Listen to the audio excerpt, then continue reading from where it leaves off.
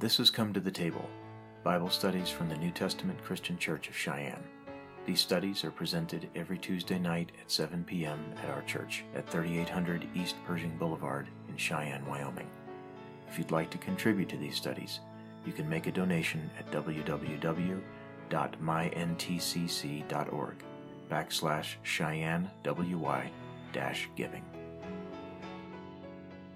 Now tonight's going to be a little different. I know we said we were going to come back, and we were planning to come back into 1 Peter after the Q&A Bible study last week. But a recent question that came my way, just to put it mildly, a recent question that came my way sort of opened this up, and I thought it's good to nail this down with as many of us here as will be here tonight, and maybe other people can catch it on the rebound, listen to the podcast. What we're going to teach on tonight is the structure of the church. The structure or the organization of the church as a corporate body, so to speak. I don't mean like a corporation like FedEx or something like that. I don't mean that. I mean as a physical body of believers on the earth. We're going to teach on that. So it's a topical study. We're going to be in at least 3 different books tonight. We're going to start with Ephesians. We're going to move over into 1 Corinthians, and we're going to pull a little bit out of James, because it's important to understand how God established the church on earth, why it is the way that it is, and what he actually has to say about it as far as not so much what it does as how it does it. Does that make sense? So there's a little bit in there, but there's very little. There's not a whole lot of detail about what a church service or an assembly of believers should be like. And we're going to talk a little bit about leadership. It's going to be in 2 parts, but I'm going to do my dead level best. Lord help me. We're going to try to cover both parts tonight. We're just going to hit this thing, see if we can bring everyone into a common understanding, because that's unity, which we are commanded to and admonished to as a body of believers. We're going to hit this thing, cover it, call it done, and then next week we'll be right back in 1 Peter, because there's so little left in 1 Peter. We've got 1 paragraph left in chapter 4, and then we've got chapter 5, which is short. And chapter 5, usually the last chapters of the various letters have all the concluding salutations. You know, God bless so-and-so, salute the house of Onesiphorus or whatever his name is, and his family who have done great things for the Lord. Praise God, hallelujah, amen. And, and so forth. So let's go ahead and begin. We've already prayed. Turn with me, if you would, to Ephesians. This is Paul's letter to the church in Ephesus, called Ephesians, chapter 4, Ephesians, beginning in verse 1. I, therefore, this is Paul writing, I, therefore, the prisoner of the Lord, beseech you that ye walk worthy of the vocation wherewith ye are called, with all lowliness and meekness, with long-suffering, forbearing one another in love, endeavoring to keep the unity of the Spirit in the bond of peace. Now I'm going to rabbit trail on a couple of these it's not even really rabbit trailing, but it's more of an introduction to sort of bolster the main point that we're going to get to here, okay? He's calling for unity of the Spirit in the body of Christ. It was never God's will in the original design for the church to be exploded into all these fragments of different denominations, of wildly different practices, but mainly beliefs, so much more so than practices, differing beliefs. And while some of the core doctrines remain uniform across virtually all of the denominations, because when you go outside of the core doctrines, that's when you get into the realms of cults, okay? So your Mormons and your Jehovah's Witnesses and your Church of God the Mother and things like that, they are not part of the body of Christ in any way, shape, or form. They have taken the word, they have twisted it, they have exploited it, they've engineered entirely different belief systems and have really led many, many people astray. But as far as your Baptists versus Pentecostals versus these guys say they're non-denominational versus Episcopalians versus Presbyterians versus just look at the Baptist label. How many are under that umbrella? Your Northern, Southern, Primitive, Missionary. Those are just the first 4 that come to mind. So that was never part of the original design. Now it came about because of corruptions within some of the more old world churches that existed centuries ago and still exist to this day. But here in the Word, which is the basis of all of our belief. Amen? It's the Word. That's what we stand on. We don't stand on feelings or on Brother Billy Bob's commentary or anybody else's commentary for that matter. We stand on the Word, and that keeps us out of so much trouble where doctrine is concerned. It's just a matter of rightly understanding it and sharing it, learning it, teaching it, etc. So here's the call to unity. Unity of the Spirit, capital S, that's the Holy Ghost, in the bond of peace. There is one body and one Spirit, even as ye are called in one hope of your calling. One Lord, one faith, one baptism, one God and Father of all, who is above all and through all and in you all. So what's all this saying? The church, capital C, right, refers to the body of Christ on earth as a corporate entity that transcends all of our buildings and our denominational labels and all of that. As many as are truly born again by the Spirit of God, they are the church. You and I are the church. Somebody else in a church 5 states away or 2 continents away, if they are a true devout believer in Jesus Christ and are indeed His disciple, then they are the church as well. Does that make sense?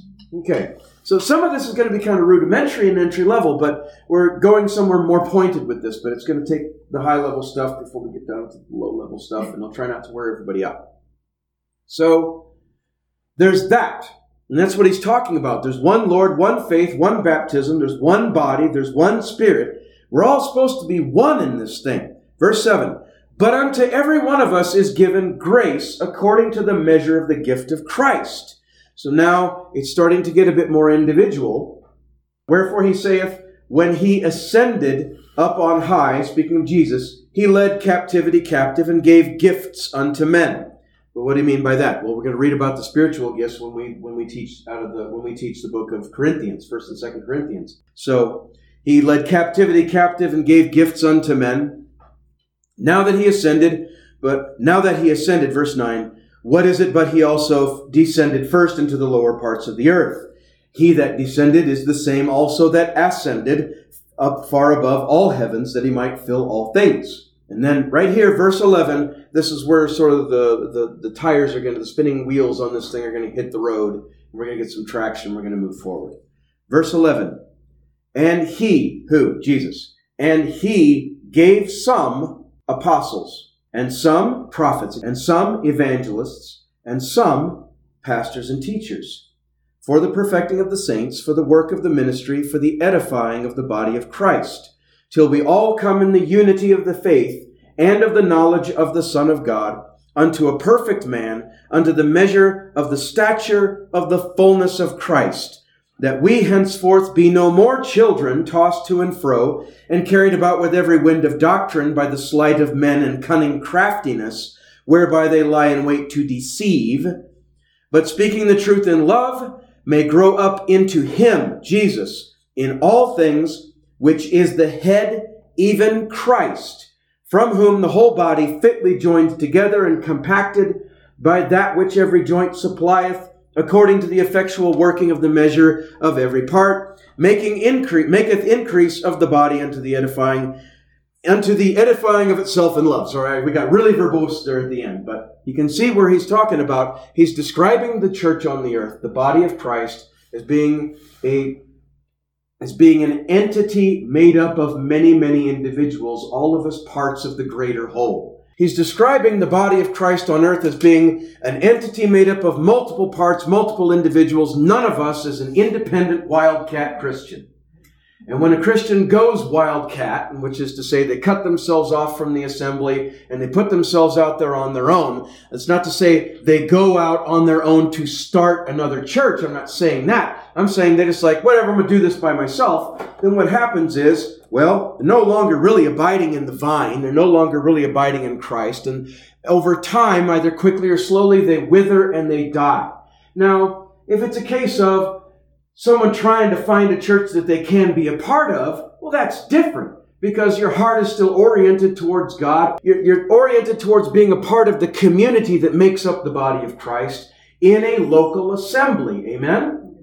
What's the local assembly? Well, I'm looking at a few of us here tonight. That's us. And so a Christian ought to want to be part of that.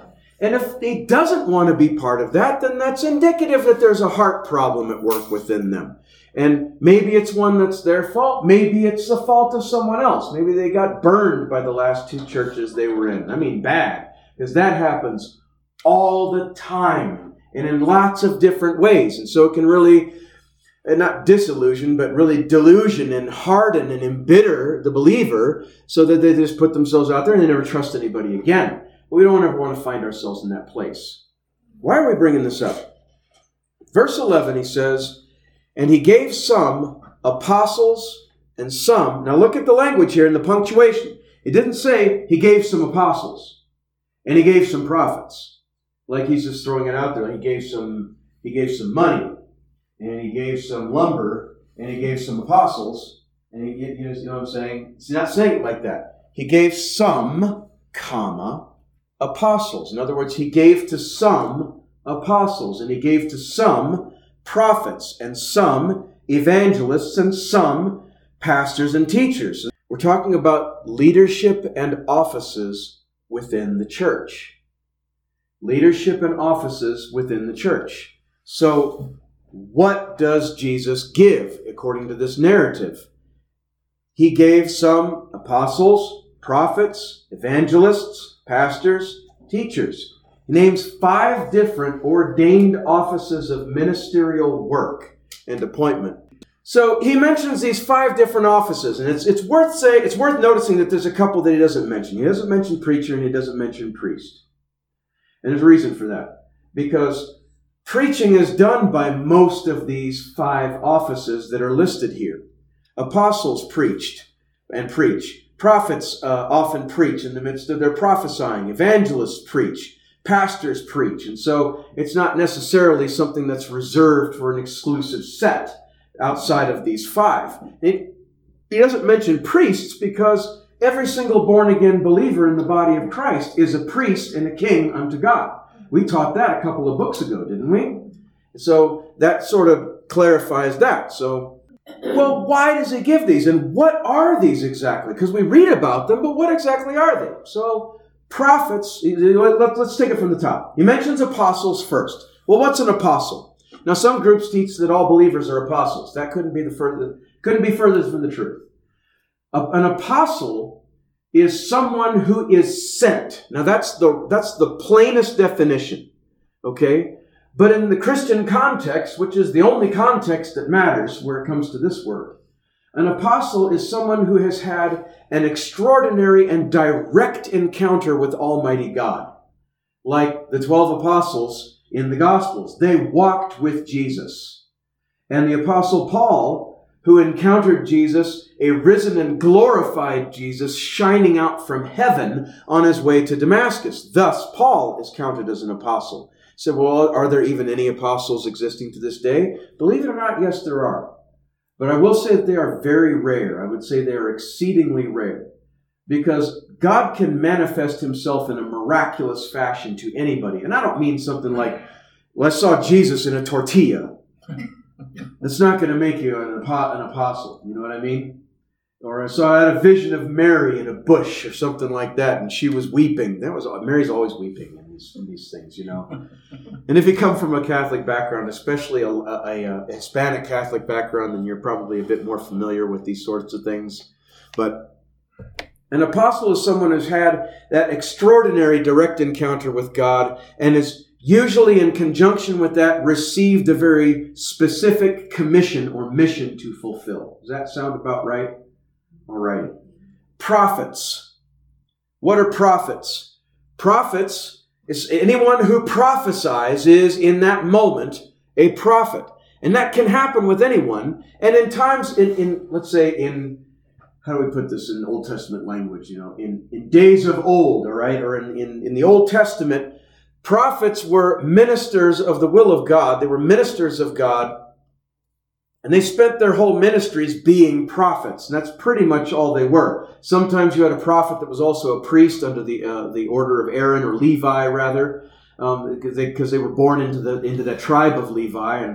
And so sometimes they could be both. But for the most part, a prophet was a prophet was a prophet. Some of them were full-time, some of them were avocational. But a prophet was someone upon whom the Spirit of the Lord would move and give him a message. God would speak to the prophet, for the prophet to then speak to the people, thus saith the Lord. The Old Testament is filled with that. Now, it's not to say that it's done away with in the New Testament, but you see a lot less of it in this New Testament age that we're in, because the structure of things is different in the New Testament. The church exists now, did not exist back then. It was a little bit different. Evangelists. What's an evangelist? An evangelist is simply someone who reaches the lost. We hear the word evangelist, and usually the first thing that pops into mind is someone like Billy Graham, or some TV evangelist, a televangelist, someone who stands up before crowds of people and weeps and yells and shouts and throws chairs accidentally like Billy Sunday did that one revival. We think of someone who comes into town and preaches a revival. But while there's some overlap there, an evangelist is simply someone who reaches the unreached where Christ is concerned. Does that make sense? And so, lots of people have done the work of an evangelist. It's reaching out to the lost. Now, we'll get back to that more later. Pastors? Well, what are pastors? Well, that's kind of self-explanatory. But the word itself has a literal translation meaning shepherd. Did you know that? It comes from Latin. It comes from Latin pastere, or actually the original Latin is spelled the same way as in the English, but it comes from a similar spelling, but it means a shepherd. And what a pastor effectively is someone who is in charge of a local congregation. I hate to use that phrase, in charge of, because that puts a little bit different slant on it. But there's got to be some leadership somewhere, or it's just a vague assembly of believers with no clear leadership, no vision, no mission, and we're just all kind of looking at each other going, "Hey, brother, what's going on?" "Oh, not much. See the ball game last week?" And there's no vision, and then what happens in a church where there's no vision? The Bible says where there is no vision, the people perish. The people perish. And so, teachers is the last thing that he mentioned. We all know what a teacher is. And in the context of this, it's people whose primary mission is to teach. Because preaching and teaching are two different dynamics a lot of times. You can have impassioned teaching, but preaching is something altogether different than teaching. Preaching is the inspired and emphatic delivery of the word to a group of believers that are there to hear and to receive. And it all works together with the Spirit of God to bring about the will of God in people's lives and to realize that will in their lives. So this is what the Bible says that he has given. And then he tells us why, because that's the next question, right? Well, he gave us these. Well, why? Well, not for the abuse and the exploitation of the Lord's flock. Let me just cover that. That's not what these ministers are given for. They're not sent to exploit and wear out the saints of God.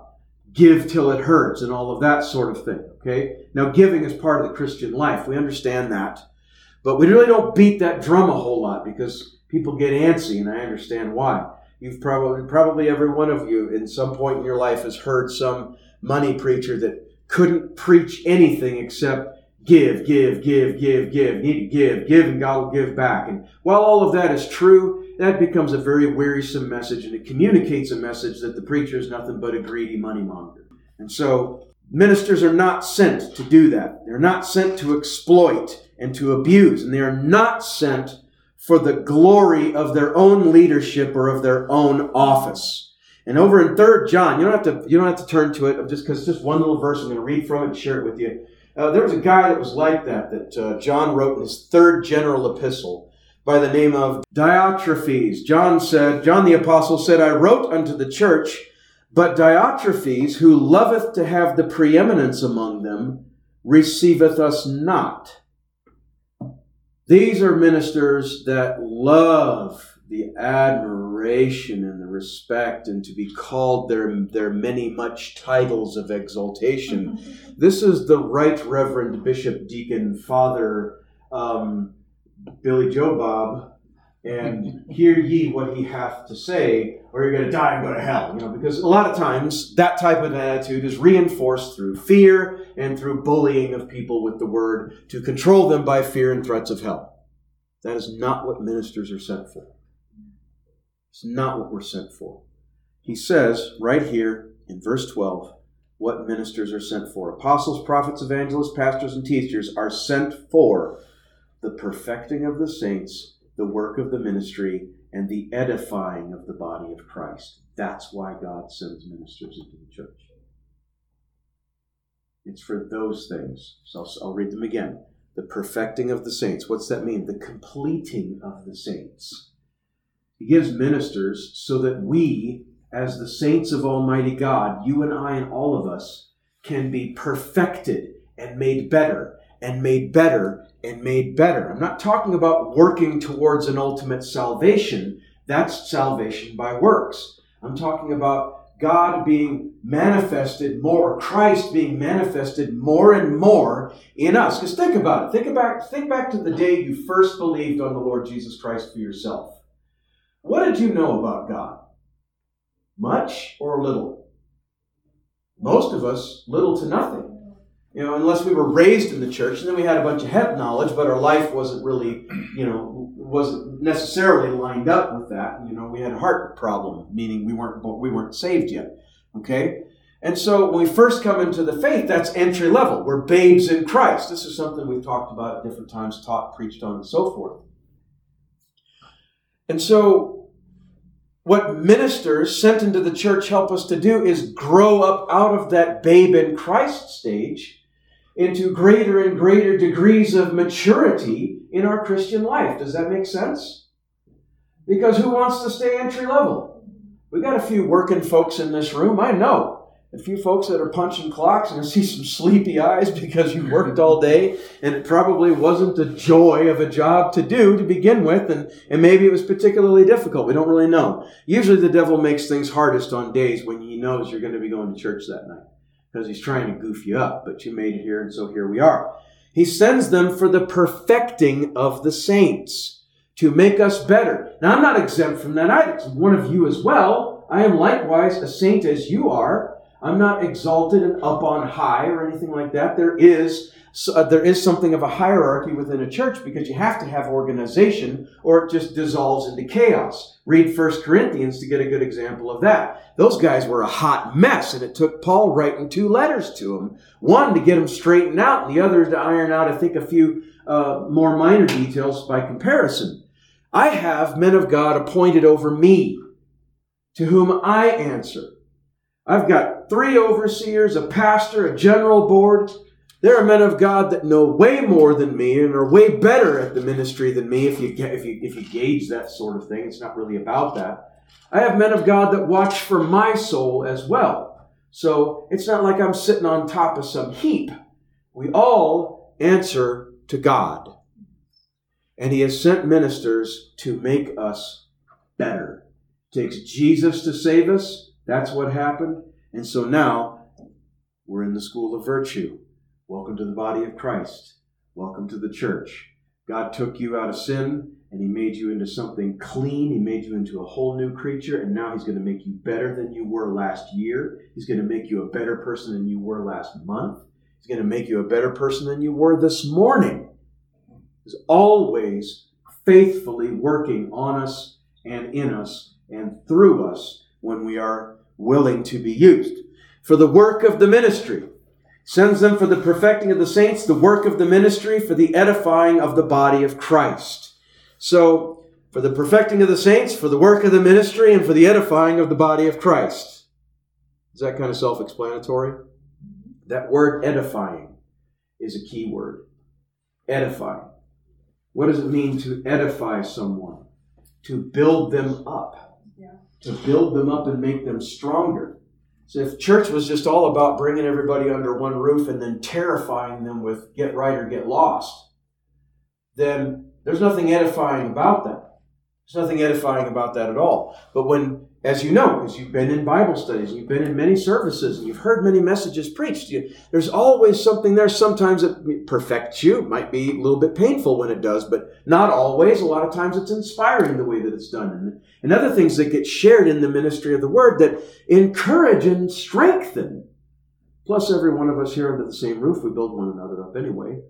And that's always a good thing. It's never a bad thing. for the edifying of the body of Christ. He sent ministers into the church to edify it, to make it stronger, better.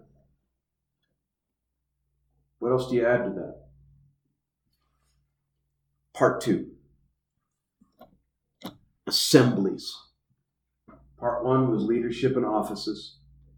And the reason that we bring that up is because there are some groups that they follow the Congregationalist model, okay?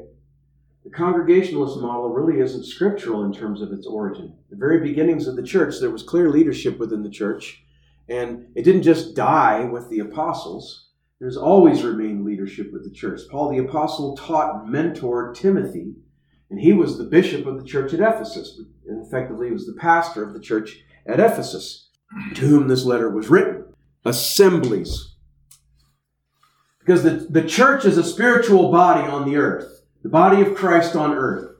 The church, part of being the church is that we gather, and that we gather often as we can, or as is reasonable, or as is legal, or I don't know what the case, not legality doesn't play so much into it, but it does influence it, is that we gather because in gathering we are built up and we are edified and we are strengthened and we are perfected and all of these other things. And so while, yes, a person can, a brother or sister, we can pray anywhere. Yes, we can pray anywhere and we can worship anywhere at all. It is intended that we come together as a collective body, part of the greater whole, and worship together, fellowship together, learn together, sing together. And this is where some people's understanding gets a little bit dicey, because it's like, okay, well, the church service should be like this, and it's like this rigid model, right, which wasn't even necessarily established back in the book of Acts, which is where we get, a lot of what scant information there is about what a church service should be like. A lot of it comes from the book of Acts, and the rest we extrapolate from the letters of the apostles. And a lot of that's in the negative sense, like Corinth, knock it off. You're doing this and it's wrong, and you're doing this and it's wrong, and you're doing this and it's wrong, and so this is the way that it needs to be. And so you put all of that together, and it presents you with a little bit of an image of what we ought to be doing. Well, what should a church service be like? Well, he doesn't say a lot about what the church is supposed to do when it comes together in organized worship. Doesn't say much about it. Doesn't say, thou shalt have a song leader, and thou shalt sing 2 songs. 3 songs occasionally, but 4 is right out.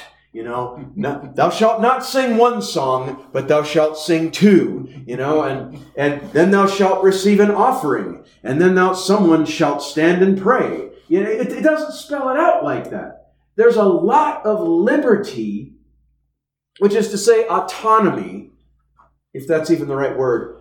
There's a lot of autonomy or liberty within the individual congregation to do things as it will, or as the leadership frames it, or as the Holy Spirit leads it, or what have you. So, while it doesn't say a whole lot about what should be done, it says more about what not should be done. It does have a lot to say. The Word does have a lot to say about how we do what we do when we gather, so that we don't descend into confusion, and we don't descend into disorderliness or even chaos. So turn with me to 1 Corinthians, if you would. 1 Corinthians chapter 14. Verse 1, follow after charity. That means love.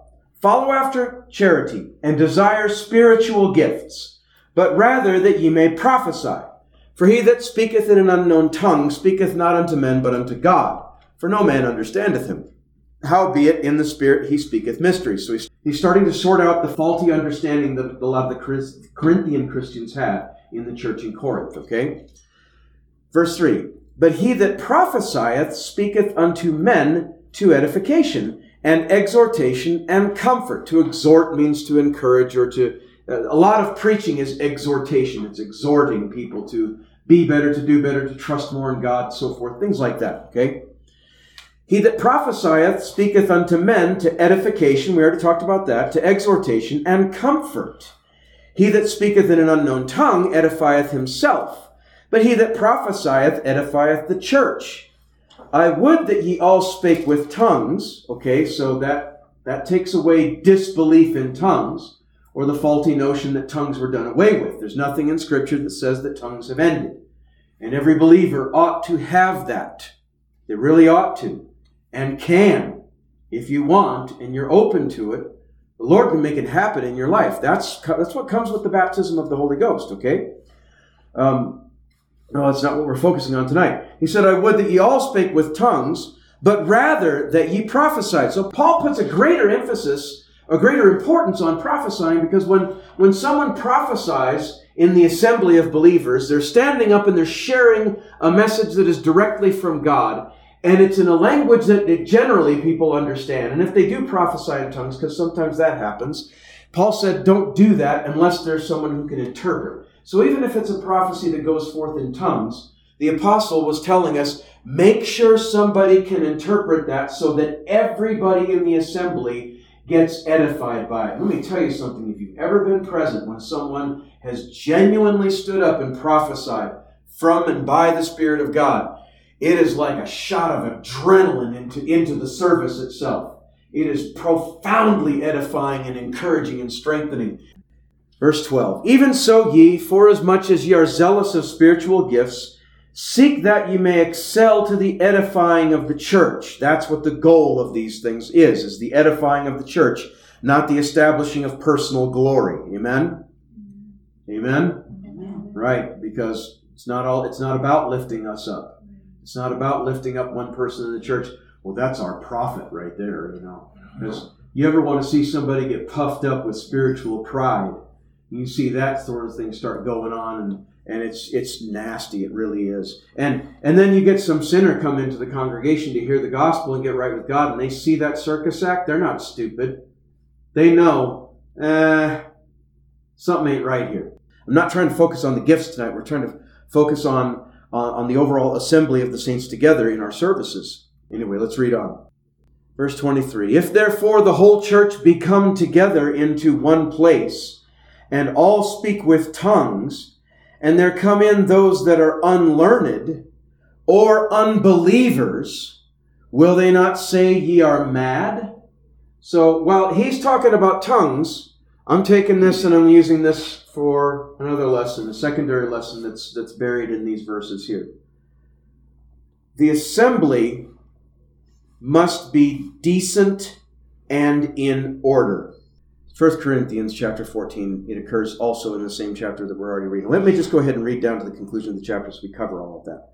They're all gathered together, all believers were gathered together in one place, and all speak with tongues, and there come in those that are unlearned, meaning they don't know what's going on, or unbelievers, who of course have no part in any of it. Will they not say that ye are mad? But if all prophesy, there come in one that believeth not, or one unlearned. He is convinced of all, he is judged of all. And thus are the secrets of his heart made manifest. And so, falling down on his face, he will worship God and report that God is in you of a truth. So, why is that important? Why are we hovering on that about if an unbeliever come in, if an unbeliever come in, if an unbeliever come in? Because among these other requirements that Paul talks about in the assembling of believers and how we do our church services or our fellowships or our Bible studies or whatever it is that we do when we gather together in Jesus' name, where 2 or 3 gather together in my name. Okay, it's right there on that board. He says later on in this chapter to let everything be done decently and in order, not in chaos or disorganization. But it's open to the lost. This is important because this is the question that sparked this entire teaching, okay?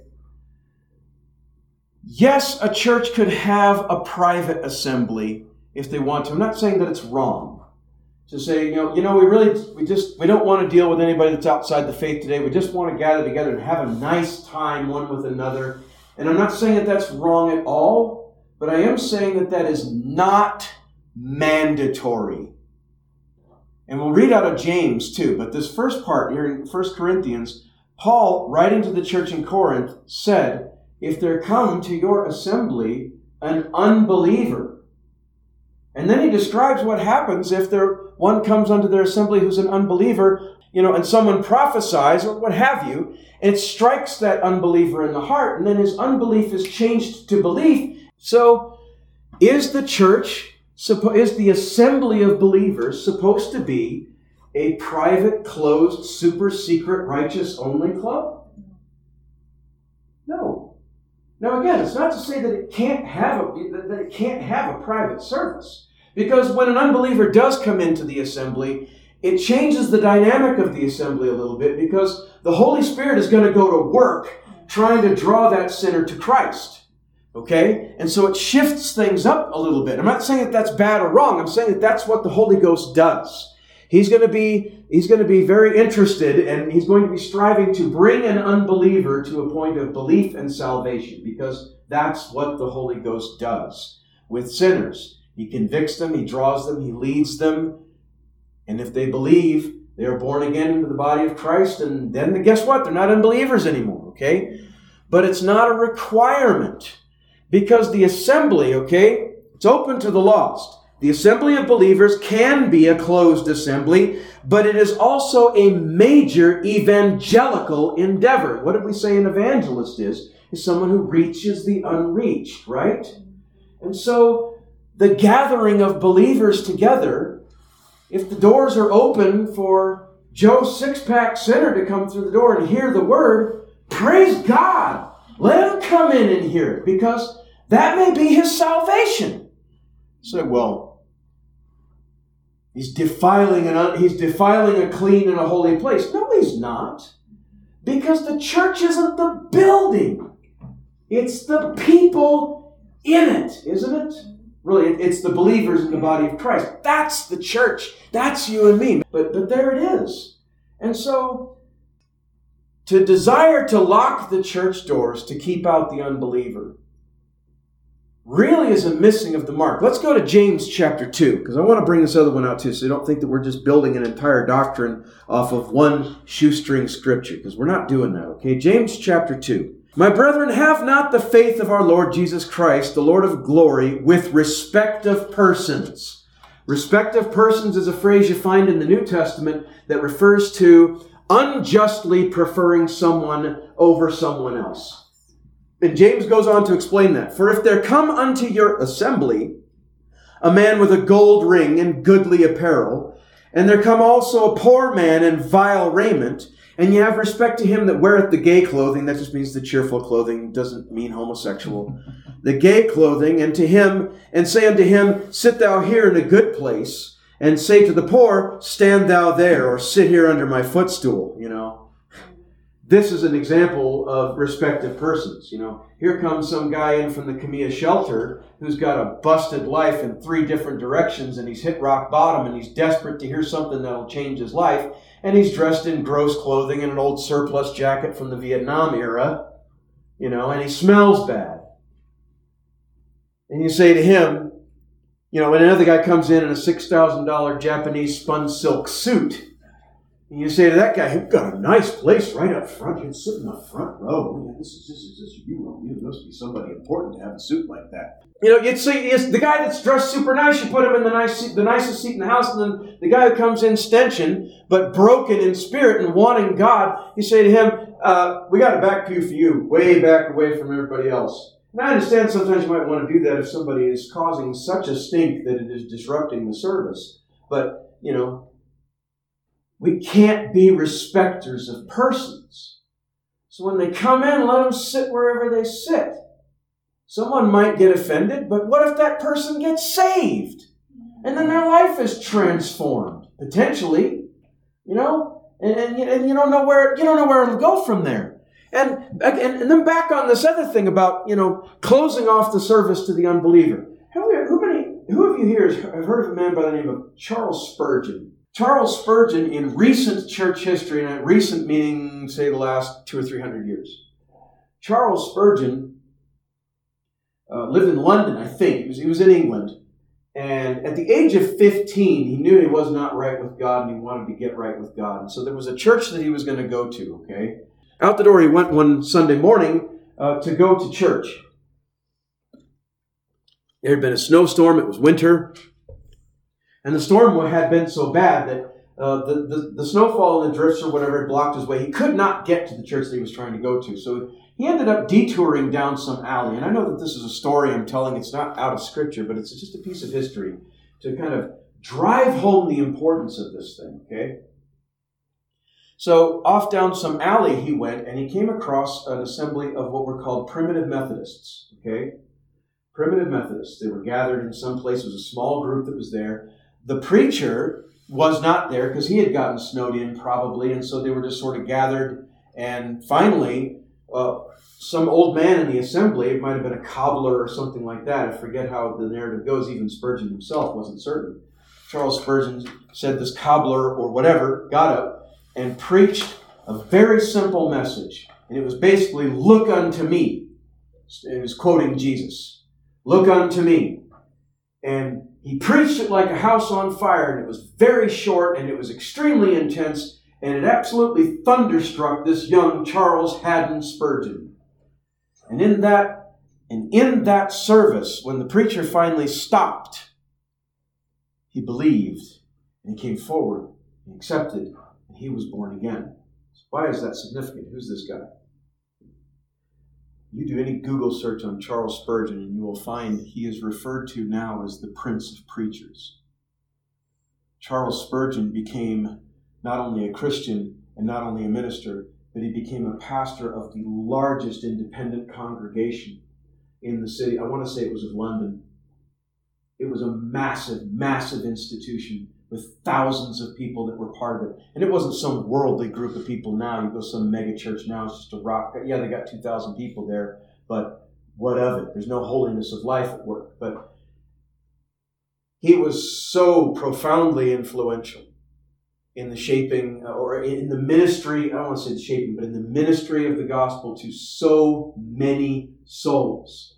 Had that group of primitive Methodists kept their doors locked to the outsiders, would we have even had a Charles Spurgeon? Now, maybe so. Maybe some evangelical effort outside of the church as a building or an institution might have reached him, but maybe not. Maybe not. So the assembly must be decent and in order. So you don't find folks running across the tops of pews and doing crazy things like that, because there are groups that do that, and they call that the Holy Ghost. You don't have people running into a wall, because some people have done that too, And you don't have a preacher in the front preaching one thing and another preacher in the back preaching an entirely different message. It should be Spirit-led, not flesh-led or feelings-led. Does that make sense? Now, there are feelings, yes, but feelings are not what lead us. We're supposed to be led by the Spirit of God. And we're finding a lot more of this in modern churches today, more of this feelings-led stuff. Feelings, well, I just feel like the Lord led me to leave my wife and marry this other woman. What? Whatever you felt, that wasn't the Lord. It really wasn't. The Lord told me that I had a right to be happy. He never said that. He never said that in the Word. Be holy, and there is happiness that comes with that. Amen? Really, there is. And it's open to the saved, of course. And it should be open to all of the saved. It shouldn't be a case of, we're of this set, but you're a Baptist. You can't come and be a part of our assembly. It's like, whoa. No. Come on in, man. Now, if you're going to be a part of this assembly, we're going to preach to you the Word, and you may end up coming out of that Baptist mindset and into something that's more scriptural. Not saying that Baptists aren't always unscriptural. A lot of Baptists are good people. A lot of Pentecostals are good people. But there's some differences in some of the things that they believe and practice. And so you come here, the tossed salad of folks we've got as far as backgrounds. So what do? We are a multi-denominational church? Nope. If you come here, I don't care what you came out of. You could have come from the Amish. You could have come from the Catholics. You could have come from some cult. Wherever you come from, you come here, we're going to do our dead level best to bring us all under the common understanding of the Word of God. Amen? Amen. Is that a worthy mission? Yes. Amen. So it's open to the saved and it's open to the lost, because you don't know who's going to get saved in the church. They might be the next Billy Sunday. They might be the next Billy Graham. Not that I'm trying to put him up on a pedestal, but he preached salvation to millions before he died. He was like Fidel Castro. Man, we didn't know when he was going to die. He was old when he finally departed this life.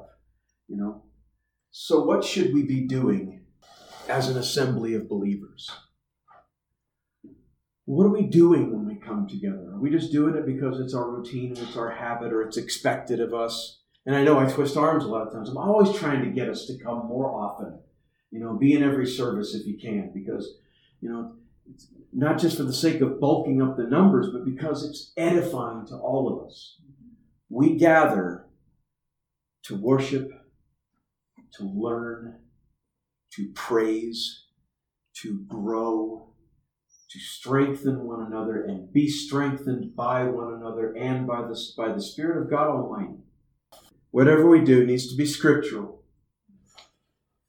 It needs to be sincere and oriented towards edifying everyone present.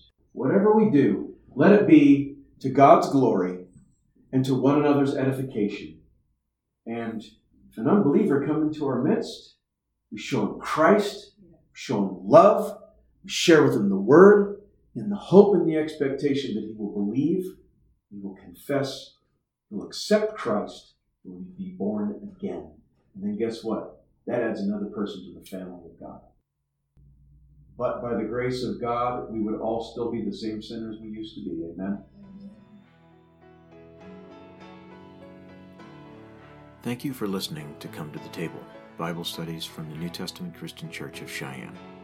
Included in these presentations are red letter studies on the life and teachings of our Lord Jesus Christ, historical studies on the Old Testament, topical studies on biblical doctrines, and practical studies on Christian life. If you enjoyed this presentation, you can support our efforts by contributing at www.myntcc.org/CheyenneWY-giving.